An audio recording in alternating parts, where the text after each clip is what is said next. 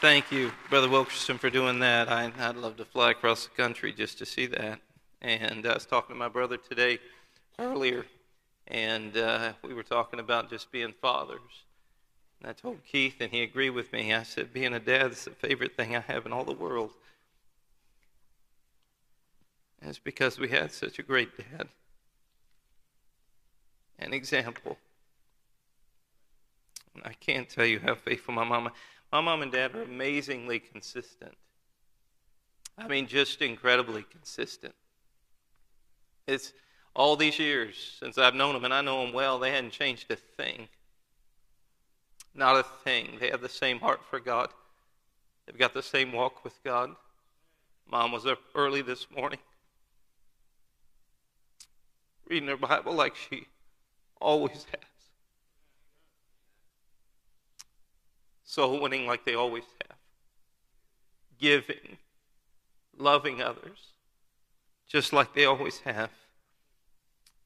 My dad, it's a good picture of my Heavenly Father who changes not. My mom, right by his side. Thank you. It's truly an honor to preach tonight. This is my home church. I grew up here and I owe a debt to so many of you. Thank you, members of First Baptist Church, for your faithfulness. Thank you for your investment in my life, so many of you. I'm so grateful. Thank you, Pastor Wilkerson, for your friendship, for your gracious spirit, and your investment in so many young people from our church, including my own children. Thank you for honoring my parents tonight. It was a meeting like this in March of 1987 that God called me to preach. I was sitting in the back as an usher over on the other building. Brother House preached a sermon on this kind, and oh, my heart began to burn. I didn't think I could preach. In fact, I doubted that I could. I was pretty shy. But God did something in my life and in my heart. And I came as far as I could. I couldn't come all the way to the front because of all the people that were there. But as far as I could come, I came and I told God, God, I don't know if you can use me, but I want you to. I don't know if I can ever preach, but I'm willing to. I want you to use me. I can't give you as much as somebody else can, but I can give you all of me.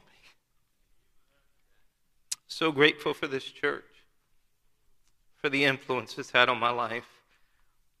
I've been asked to preach on the leadership of the Lord Jesus.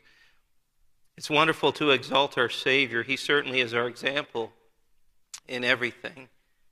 And I want to give you just 4 things tonight that I see in the leadership of Christ that may be a help to us. If you would, take your Bibles, turn to Mark chapter 1. Mark chapter 1, I want to say thank you also to my dear wife. I'm so grateful for her. She's put up with me and stood by me all these years. And a privilege to be able to serve with her, our investment in our children, our family, and our church. I love the Gospel of Mark. The Gospel of Mark is an action-packed book, just one event after another. It shows the heart of our Savior as a servant. He came to serve. Already in this first chapter in Mark, Jesus has been baptized. He's been tempted by Satan. He's called his disciples and he's preached in the synagogue at Capernaum. There in the synagogue, they were astonished at his doctrine, for he taught as one that had authority. He cast out an unclean spirit, and the people were all the more amazed. His fame spread abroad, the Bible says, throughout this region. In compassion, he heals Peter's mother-in-law, and at sunset, when the Sabbath ended, the Jews were no longer restricted, and the Bible says that all of the diseased and all those possessed with devils, in fact, all of the city was gathered together at the door of Simon's house. The people had never seen anything like this. Who was this young rabbi? Just 30 years of age. He speaks with authority. He has power over disease. He has power over all the forces of hell. And finally, there were people in this town, in this region, that had hope. Get the picture. Here are the sick and elderly, burdened parents with children, the blind, the deaf, the crippled, the oppressed. They all came to Jesus. They came to the door of this home where Jesus was staying. In those days, with little medicine, In those days with no surgeries and no hospitals, if you were sick or crippled, you had little hope. But now they had found someone who could actually do something, and they flocked to him, they rushed to him, and they came to this door. And with great compassion, Jesus helps them, and Jesus heals them. His life was so busy. Christ, our example, was consumed with serving others. He was a servant leader. What a day in Capernaum. This little town had been exalted to heaven that day. The region of Galilee had never heard such preaching and seen such healing and so many miracles done. They were shouting and rejoicing. There was a buzz throughout the city and a great anticipation for the next day. Now it's Sunday morning, the first day of the week. What will this unparalleled preacher and miracle worker do?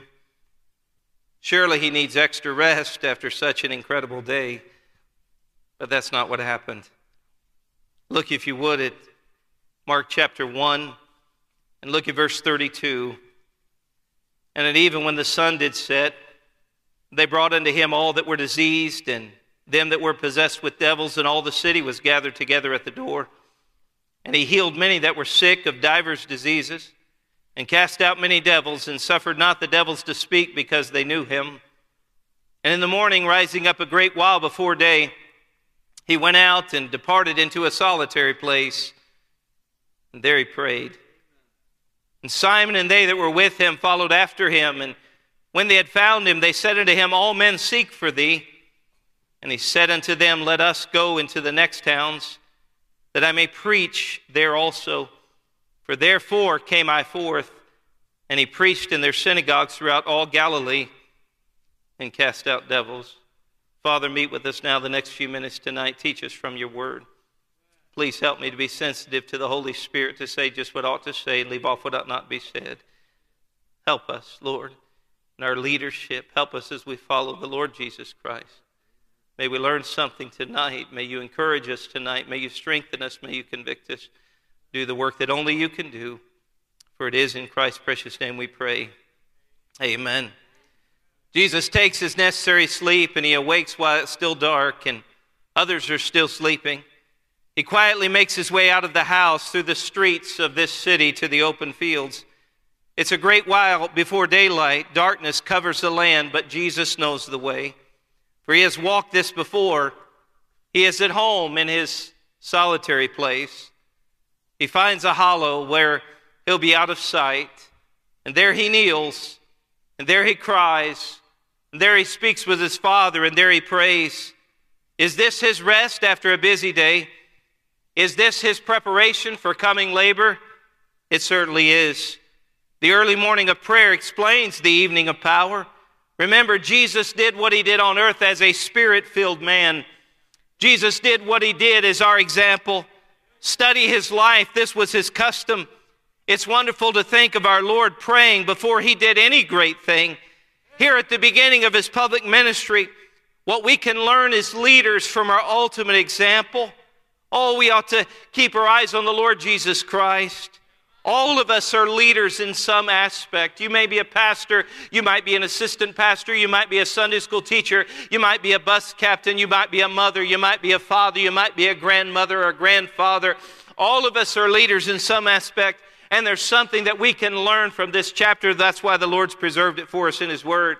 I see four things quickly here about the leadership of Christ. First of all, I see the priority that Jesus gives to prayer. I see the priority that Jesus places on prayer. This is primary, and it really should be obvious to us. All the city is at his door, but Jesus goes apart, the Bible says, into a solitary place. He goes to a place with no crowds, a place with no noise, a place with no distractions, where Jesus could talk to his Father, and where Jesus could find direction, where he could find help, and where he could find strength. I know it's basic, but it's necessary. Ere you left your room this morning, did you think to pray in the name of Christ our Savior? Did you sue for loving favor as a shield today? Oh, how praying rests the weary. Prayer will change the night today. So when life gets dark and dreary, hey friend, don't forget to pray. Sadly, many Christian leaders in 2023 has abandoned this place. Jesus had time for it, but we've gotten too busy for it. Our schedules are too demanding for this.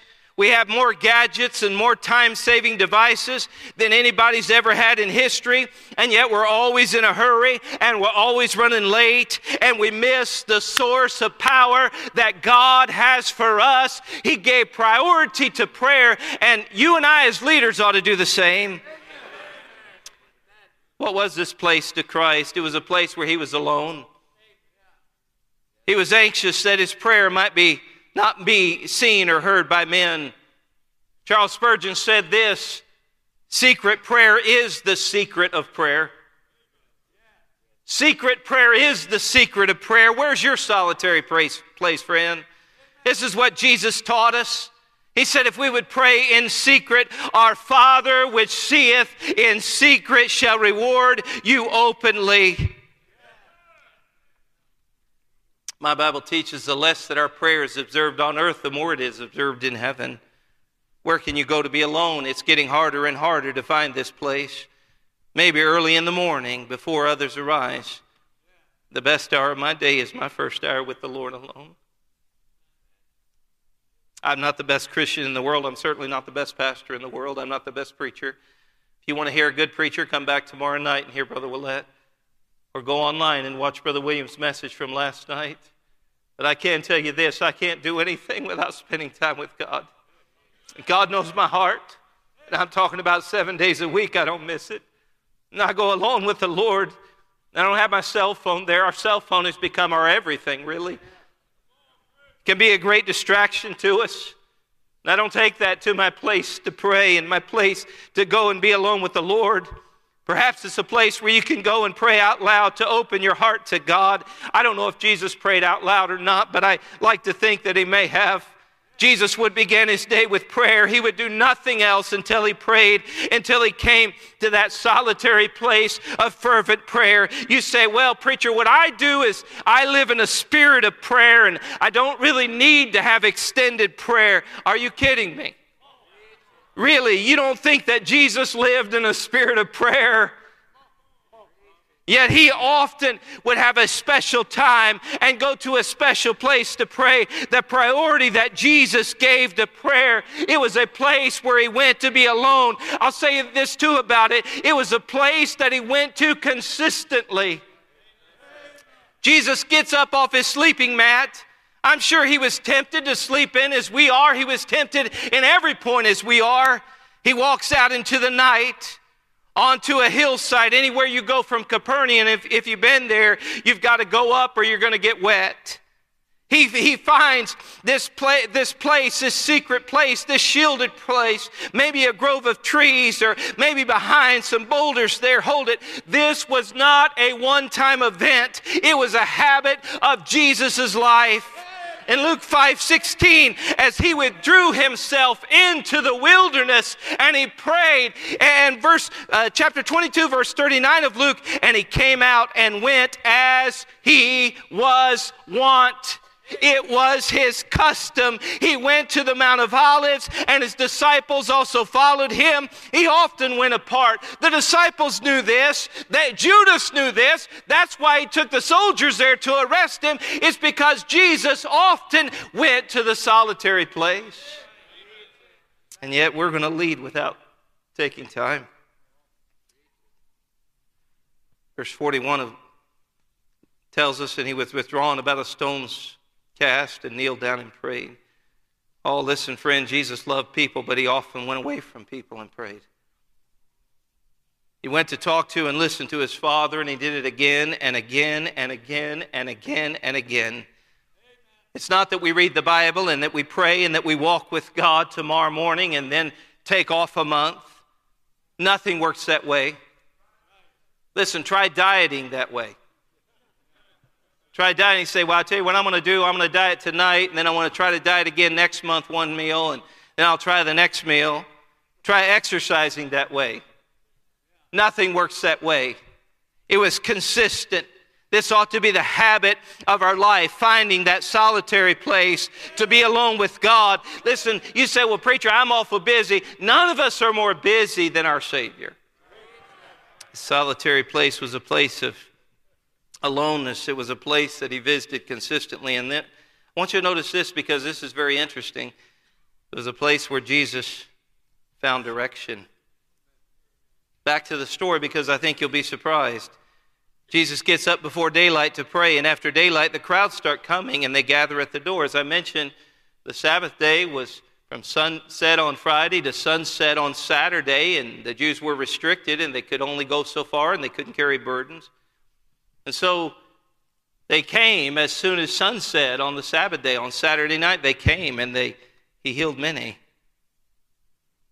The next day, they come again. The crowds come and gather at the door, and I'm sure they were knocking, and I'm sure they were talking, and I'm sure they were calling. The disciples woke up, and I think the disciples said, hey, this is great. Man, this is wonderful. Hey, we don't have to go to the crowds. Now they're coming to us. Hey, Jesus, and they look for Jesus, and he's gone.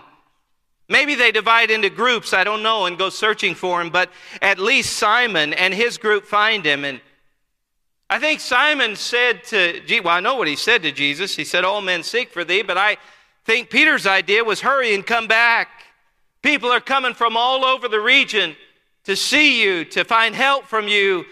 You might expect Jesus to say, okay, I'm coming. I'll be right there. I just needed some time alone, but that is not what Jesus says. You see, he found God's direction in this place of prayer. That leads me to the second point. I said, number one, the priority that our example in leadership gives to prayer. I said, number two, I see his disdain for public opinion. I see the insignificance of popularity to the Lord Jesus. Look at what Peter said. Peter said, all men seek thee. But that wouldn't determine what Jesus did.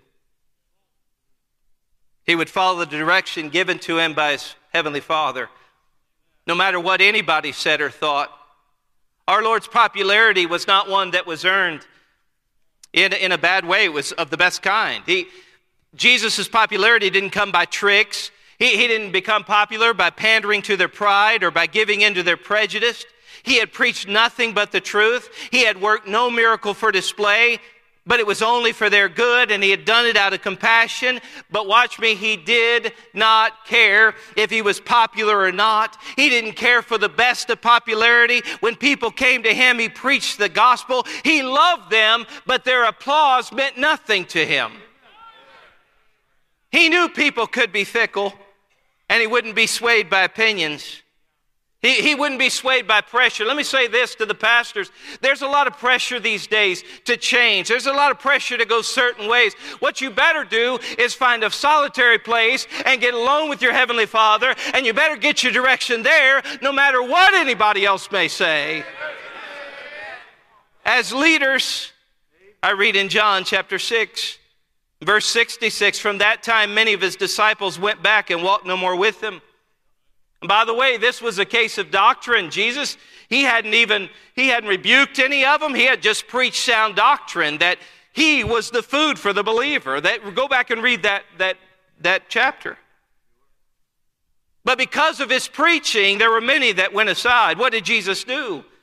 I tell you what I would have been tempted to do. I would have been tempted to chase after the defectors. I would have been tempted to go after him and say, oh, please come back, and what can I change? What did I say? He didn't do that. Jesus doesn't do that. No, he simply invested and taught those who stayed. And by the way, Jesus wasn't shocked either. We might not be shocked, or maybe we shouldn't be shocked when we preach sound doctrine and some people won't stay. But he turns to the 12 and he said, will you also go away? And Peter said, I love what old Peter said, thou hast the words of eternal life. I'm staying with you. Old Peter said, I've been out there in the world, and there's nothing the world has to offer, and I'm staying with you, Lord. I'm saying it hurts when people leave. I've been there. I remember the first family who left our church. I've been at our church now 25 years. I remember the first family who left. In fact, it was a deacon and his wife. And it hurt me. My initial reaction was, look, I've gone 1,700 miles, and I come over here to pastor the church, and well, I've given up a lot to be here. This deacon was not a bad man, but he wanted to go a different direction.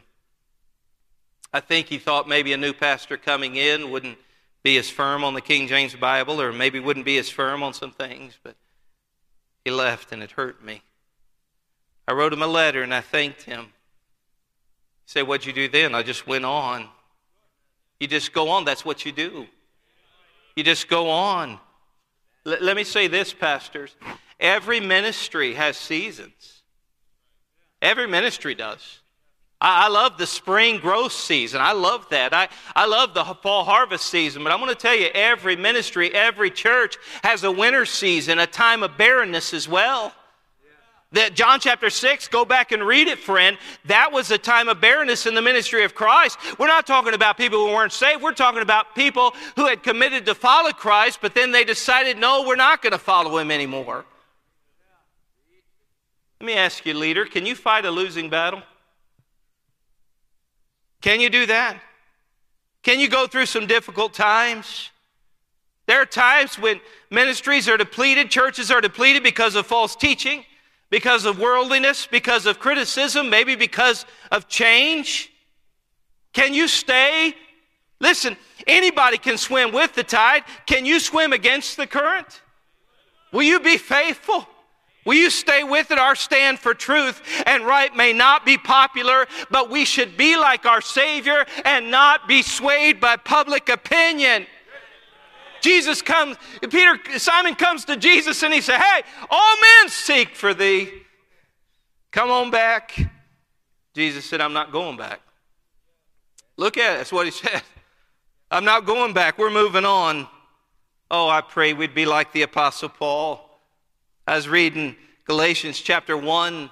The Apostle Paul in verse number 16, Paul said, "I conferred not with flesh and blood." Paul was guided by God alone.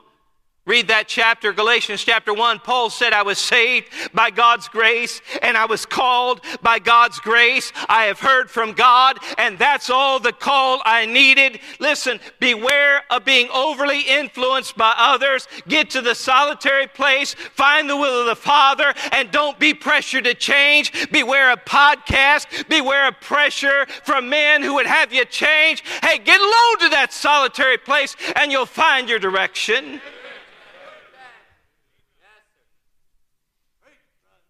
Paul said in verse 10, "Do I seek to please men?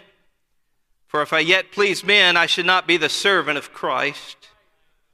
Listen, the Apostle Paul didn't even consult with himself. He said, "I conferred not with flesh and blood," because it wasn't about human reasoning. Listen, from a human standpoint, Paul, when he left what he had to follow Christ, he had everything to lose and nothing to gain. He had power, he had prestige, he had everything, and yet he left it all to follow Christ. You know why? Because he was sensitive to one voice, and that was the call of Almighty God.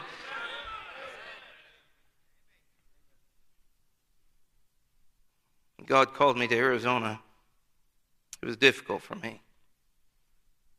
All I knew was here. My parents are the two best Christians in this world that I know. My parents are the two most consistent Christians in this world that I know. My parents didn't really mind if I left and moved 1,800 miles away, as long as I left their grandchildren here. I fasted and I prayed. I went to see Brother Hiles and talked to him about it. That wasn't always easy either. I knew that God was calling me. My mom and dad, they didn't tell me not to go. They just told me all the good things around here. All the reasons I should stay. I was on part-time staff at the college at that time, had a little bitty office, more like a closet. One day, in the midst of all of this, my dad came to my office. And he knocked on the door.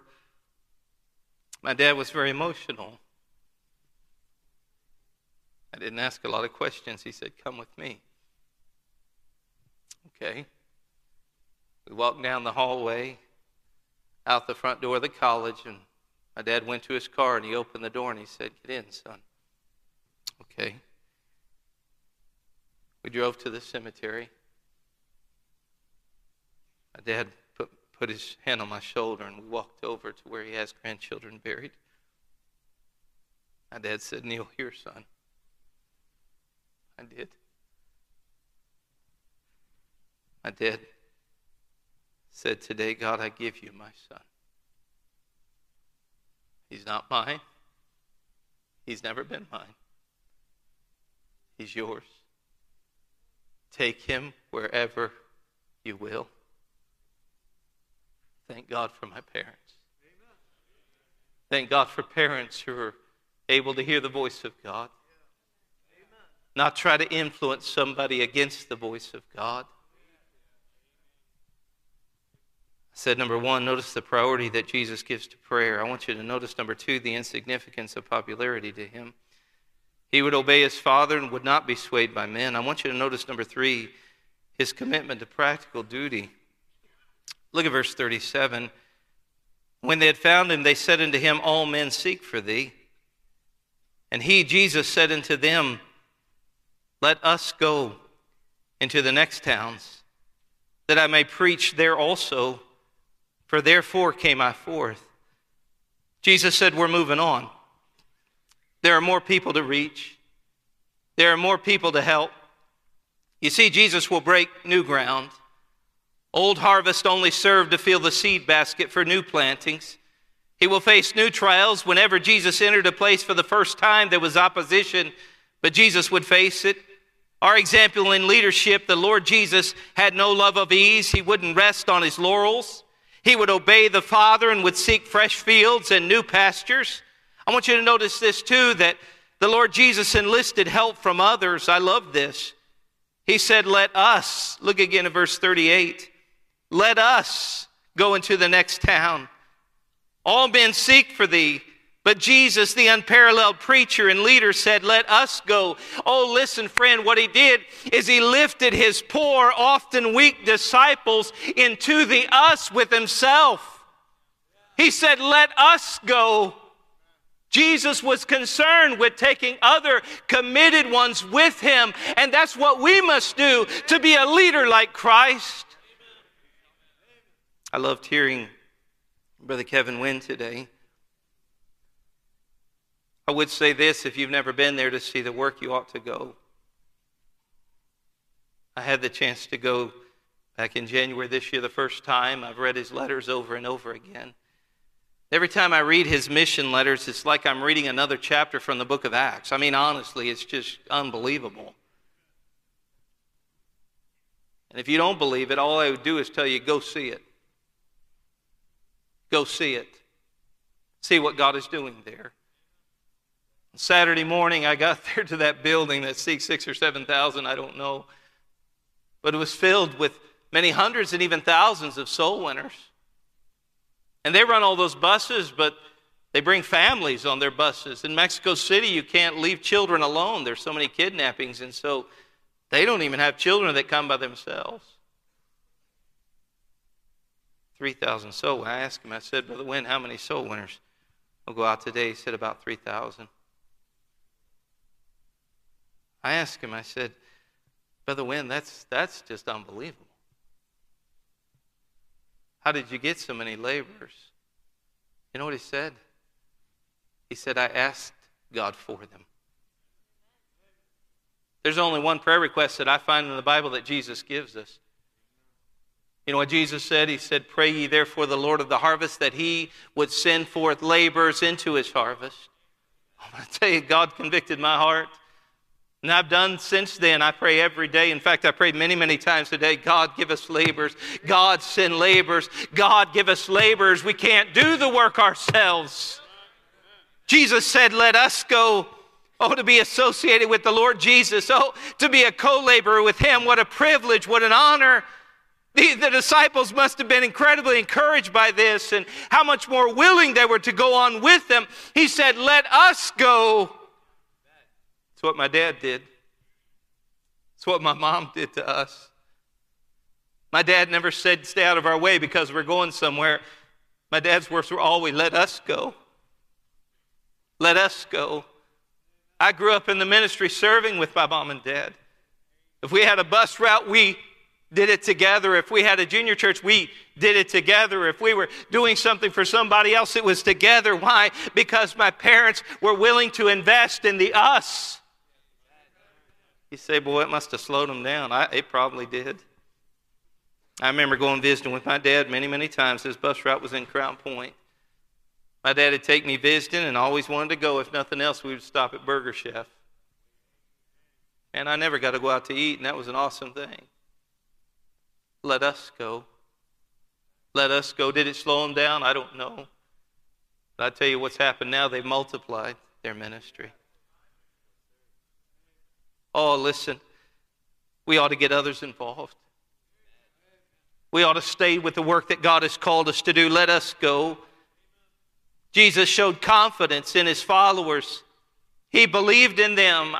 I know some of you might say, well, preacher, if I had followers like Simon Peter, I'd have confidence in them too. Have you read about Peter in the Bible? Well, if I had followers like these disciples, boy, I'd really believe in them. Have you read the Gospels? Listen, these guys could be headaches. Peter, he never let thinking interfere with what he said. But Jesus said, let us go. Let us go. He believed in them and he patiently taught them. Thank God for patient leaders. Thank God for Brother Eddie patiently invested in me all those years. God help us to have the mind of Christ. God help us to be patient. Notice he said, let us go. And as a shepherd, Jesus led them. He didn't send them.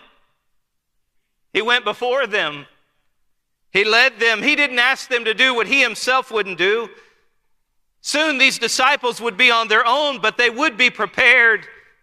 They had a leader who showed them by example how to pray. They had a leader who showed them by example how to preach. They had a leader who showed them by example how to teach. They had a leader who showed them by example how to overcome temptation, how to overcome adversity, how to forgive, how to love people, how to show mercy to people. Dr. Lee Robertson often said everything rises and falls on leadership. You know, when the leader does right, everybody under him is affected for good. Our followers are affected by our decisions, and our followers are affected by our attitude.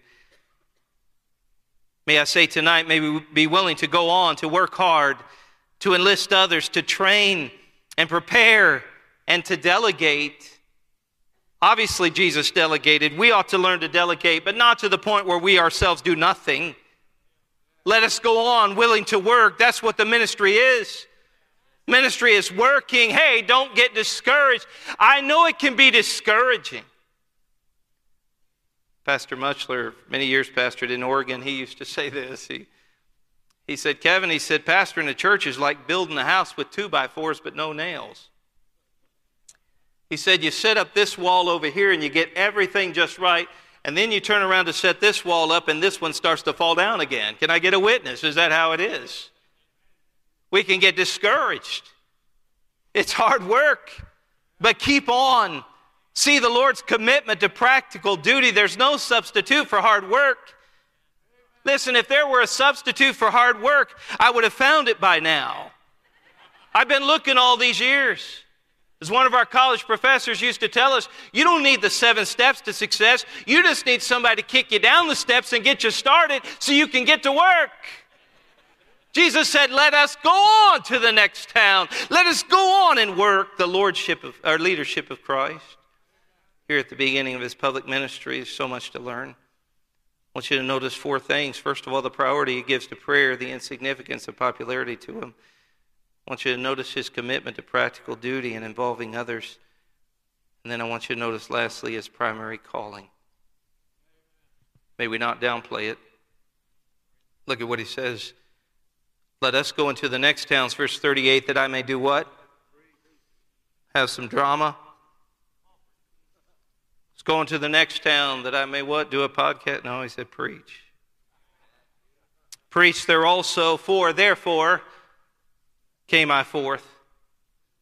1 Corinthians 1:18, for the preaching of the cross is to them that perish foolishness, but unto us that are saved it is the power of God. Verse 21, it pleased God by the foolishness of preaching to save them that believe. If I'm not mistaken, it was the Lord Jesus that said, go you into all the world and preach the gospel to every creature. You see, it was in that solitary place that Jesus found clear direction. Simon says, all men seek for thee. Come on, Lord, let's go back to town. The crowds are there. Jesus said, I'm not going back to Capernaum. I don't care how many people are there. We're moving on to the next town. Why? Why did Jesus say that? Don't miss this. Here's why. Because Jesus didn't come to primarily heal people's bodies. He came to save their souls. He came to preach the gospel. He came to preach the kingdom of God. Look at verse 14. He says in verse 38, therefore came I forth. This was a priority which all leaders must establish. It's preaching the gospel. It's seeing people saved. It's winning people to Christ. That's the priority that we're to have as Christian leaders. My dad used to say to me when I was growing up, he'd say, son, he said, you can do anything you want, but not everything. It's all a matter of priorities. And the same is true for us. You see, what had happened here was Jesus' healing ministry and Jesus' preaching ministry were conflicting with one another. He goes alone, watch me, he goes alone, doesn't go to the internet and look for a podcast. He goes alone to the solitary place where he finds direction from his heavenly Father. Not concerned about popularity, not concerned about pressures from others. Determined to go on. The people coming to him at Capernaum were not coming to hear a sermon, but rather they were coming to have their bodies fixed. Jesus was to be obedient to his Father, and he was sent not primarily to be healer of bodies, but to be the Savior of the world. Luke 19, verse number 10, Jesus said, I am come to seek and to save that which is lost. So he goes from town to town preaching the kingdom of God. Again, look at verse 14 is exactly what he says. Jesus said, here's what it would be like if you let God be in control of your life, if you would just yield to him and obey him. Jesus goes everywhere preaching and is always followed by incredible crowds seeking physical healing. And he helps many of these people out of compassion. See the next story. He doesn't stop helping people. But it's very telling in that story because he heals this leper and then he says, don't tell anybody. But like often was the case, they went and told everybody. You say, why would Jesus say that? Because that was not his primary calling. His calling was to preach the gospel. The priority of Jesus' ministry was preaching. It was reaching the lost. And it was training them to reach others. I love the emphasis on discipleship here at First Baptist. It's helped me. I'll say to the pastors here, if you would learn from Brother Wilkerson in this case and in the church, and maybe you already have that, but it will help you. After spending time in the solitary place, Jesus said, the crowds won't determine what I do. Let us go to the next town. I came to preach. That is my primary calling. May we never be too busy or too distracted to lead somebody to Christ. May we urgently declare the truth.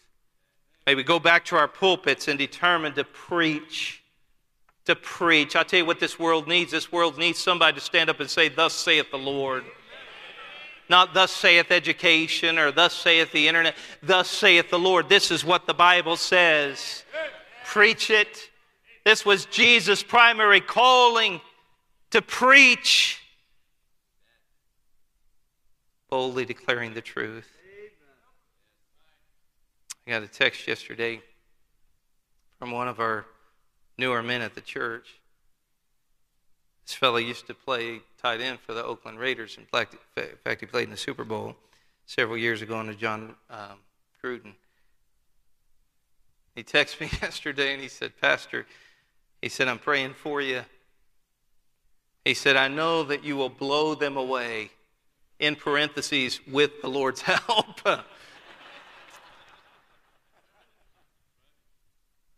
He said, I can't wait till you get back because we want to set up those lessons. It's our calling, fellas. It's our calling. Brother Joey, you want to stand up? This is Joey Diaz. Stand up if you would, Brother Joey. Brother Joey's been in our staff for 5 years. It was Thanksgiving Day service, I think it was 2001, wasn't it, Brother Joey? And we've had a Thanksgiving Day service all of these years, and I'm not saying you have to have one or don't have one. I just grew up at First Baptist Church, and man, it just became a part of my day. We had a Thanksgiving Day service, and on that day, Joey's father came to church, I think maybe for the first time. Thanksgiving Day service, I didn't really preach, but we always point people to Jesus Christ. At the end of the service, Brother Joey's dad was led to the Lord. They began to come to our church. I think Joey began our school. What grade, Joey? 3rd grade, began to come to our school. And believe it or not, he graduated through our school, and that was questionable many, many times. And Joey graduated and came here to Hyles Anderson College. And you invested, many of you prayed for him, you invested in him. Now he's getting ready to go and start a church. I believe God's going to use him. I'm telling you folks that preaching the gospel still works. It still works. It still works. You don't have to be a great preacher. It still works. You don't have to be a great anything. It still works. Raphael, would you stand? Raphael, this is my brother-in-law, Raphael. Years ago, I was on a bus route in Chicago. I thank God for Brother Francis. Man, I'm thankful for his just consistency. Man, it gives me great confidence. I don't know where he's at, but it gives me great confidence to send our students here to this college. One reason is Brother Francis. I know they're going to be pushed to reach people,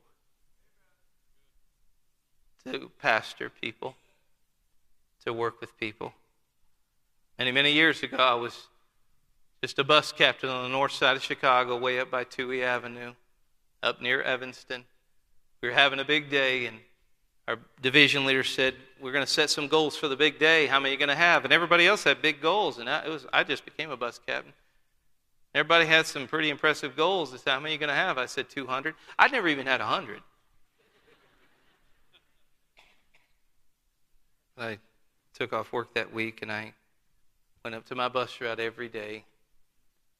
As soon as I got off of school, I went up to visit. I knocked on doors. And I didn't reach 200 that day. I think we had 189. We were supposed to have 3 buses. We only had 2 buses, but they were really, really big buses that we had that day. Well, one of the problems was with our buses, I ran out of room in our buses, and I asked Raphael, I don't speak much Spanish. I'm telling you, I didn't know anything. I wish you'd have known me. I don't know anything now, but you should have known me back then. And I met Raphael at his house, and I said, Iglesia mañana, you want to come to church tomorrow? And he said, sí. You know, they're intimidated. Sometimes I just say, sí, yes.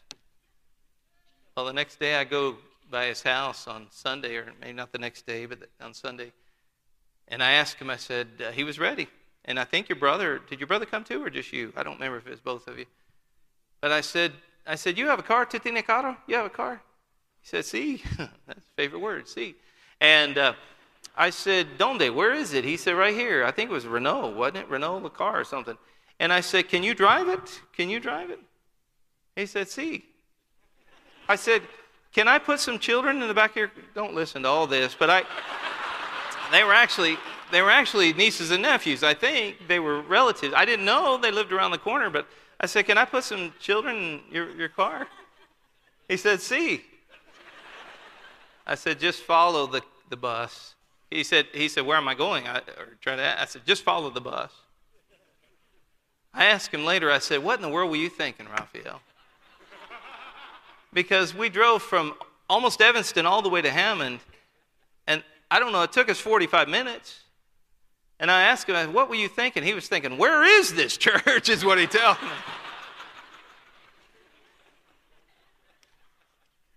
But I'm telling you, I don't know of a finer Christian gentleman than Rafael Cervantes, and I'm telling you the truth. That man loves God, and that man faithfully serves God and has for all these years. I'm telling you it works. Thank you, Raphael. Jesus said, my calling is to preach the gospel. That's why I came. As leaders, we better make sure we keep the main thing the main thing. Well, let's keep preaching. Let's keep preaching the gospel. Let's keep finding that solitary place. Maybe somebody ought to say tonight, I want to find that place. Maybe we ought to decide I'm not going to be influenced by public opinion. Popularity doesn't really matter to me. Maybe, well, I decide that we'll just stay with it, enlist others, stay after souls.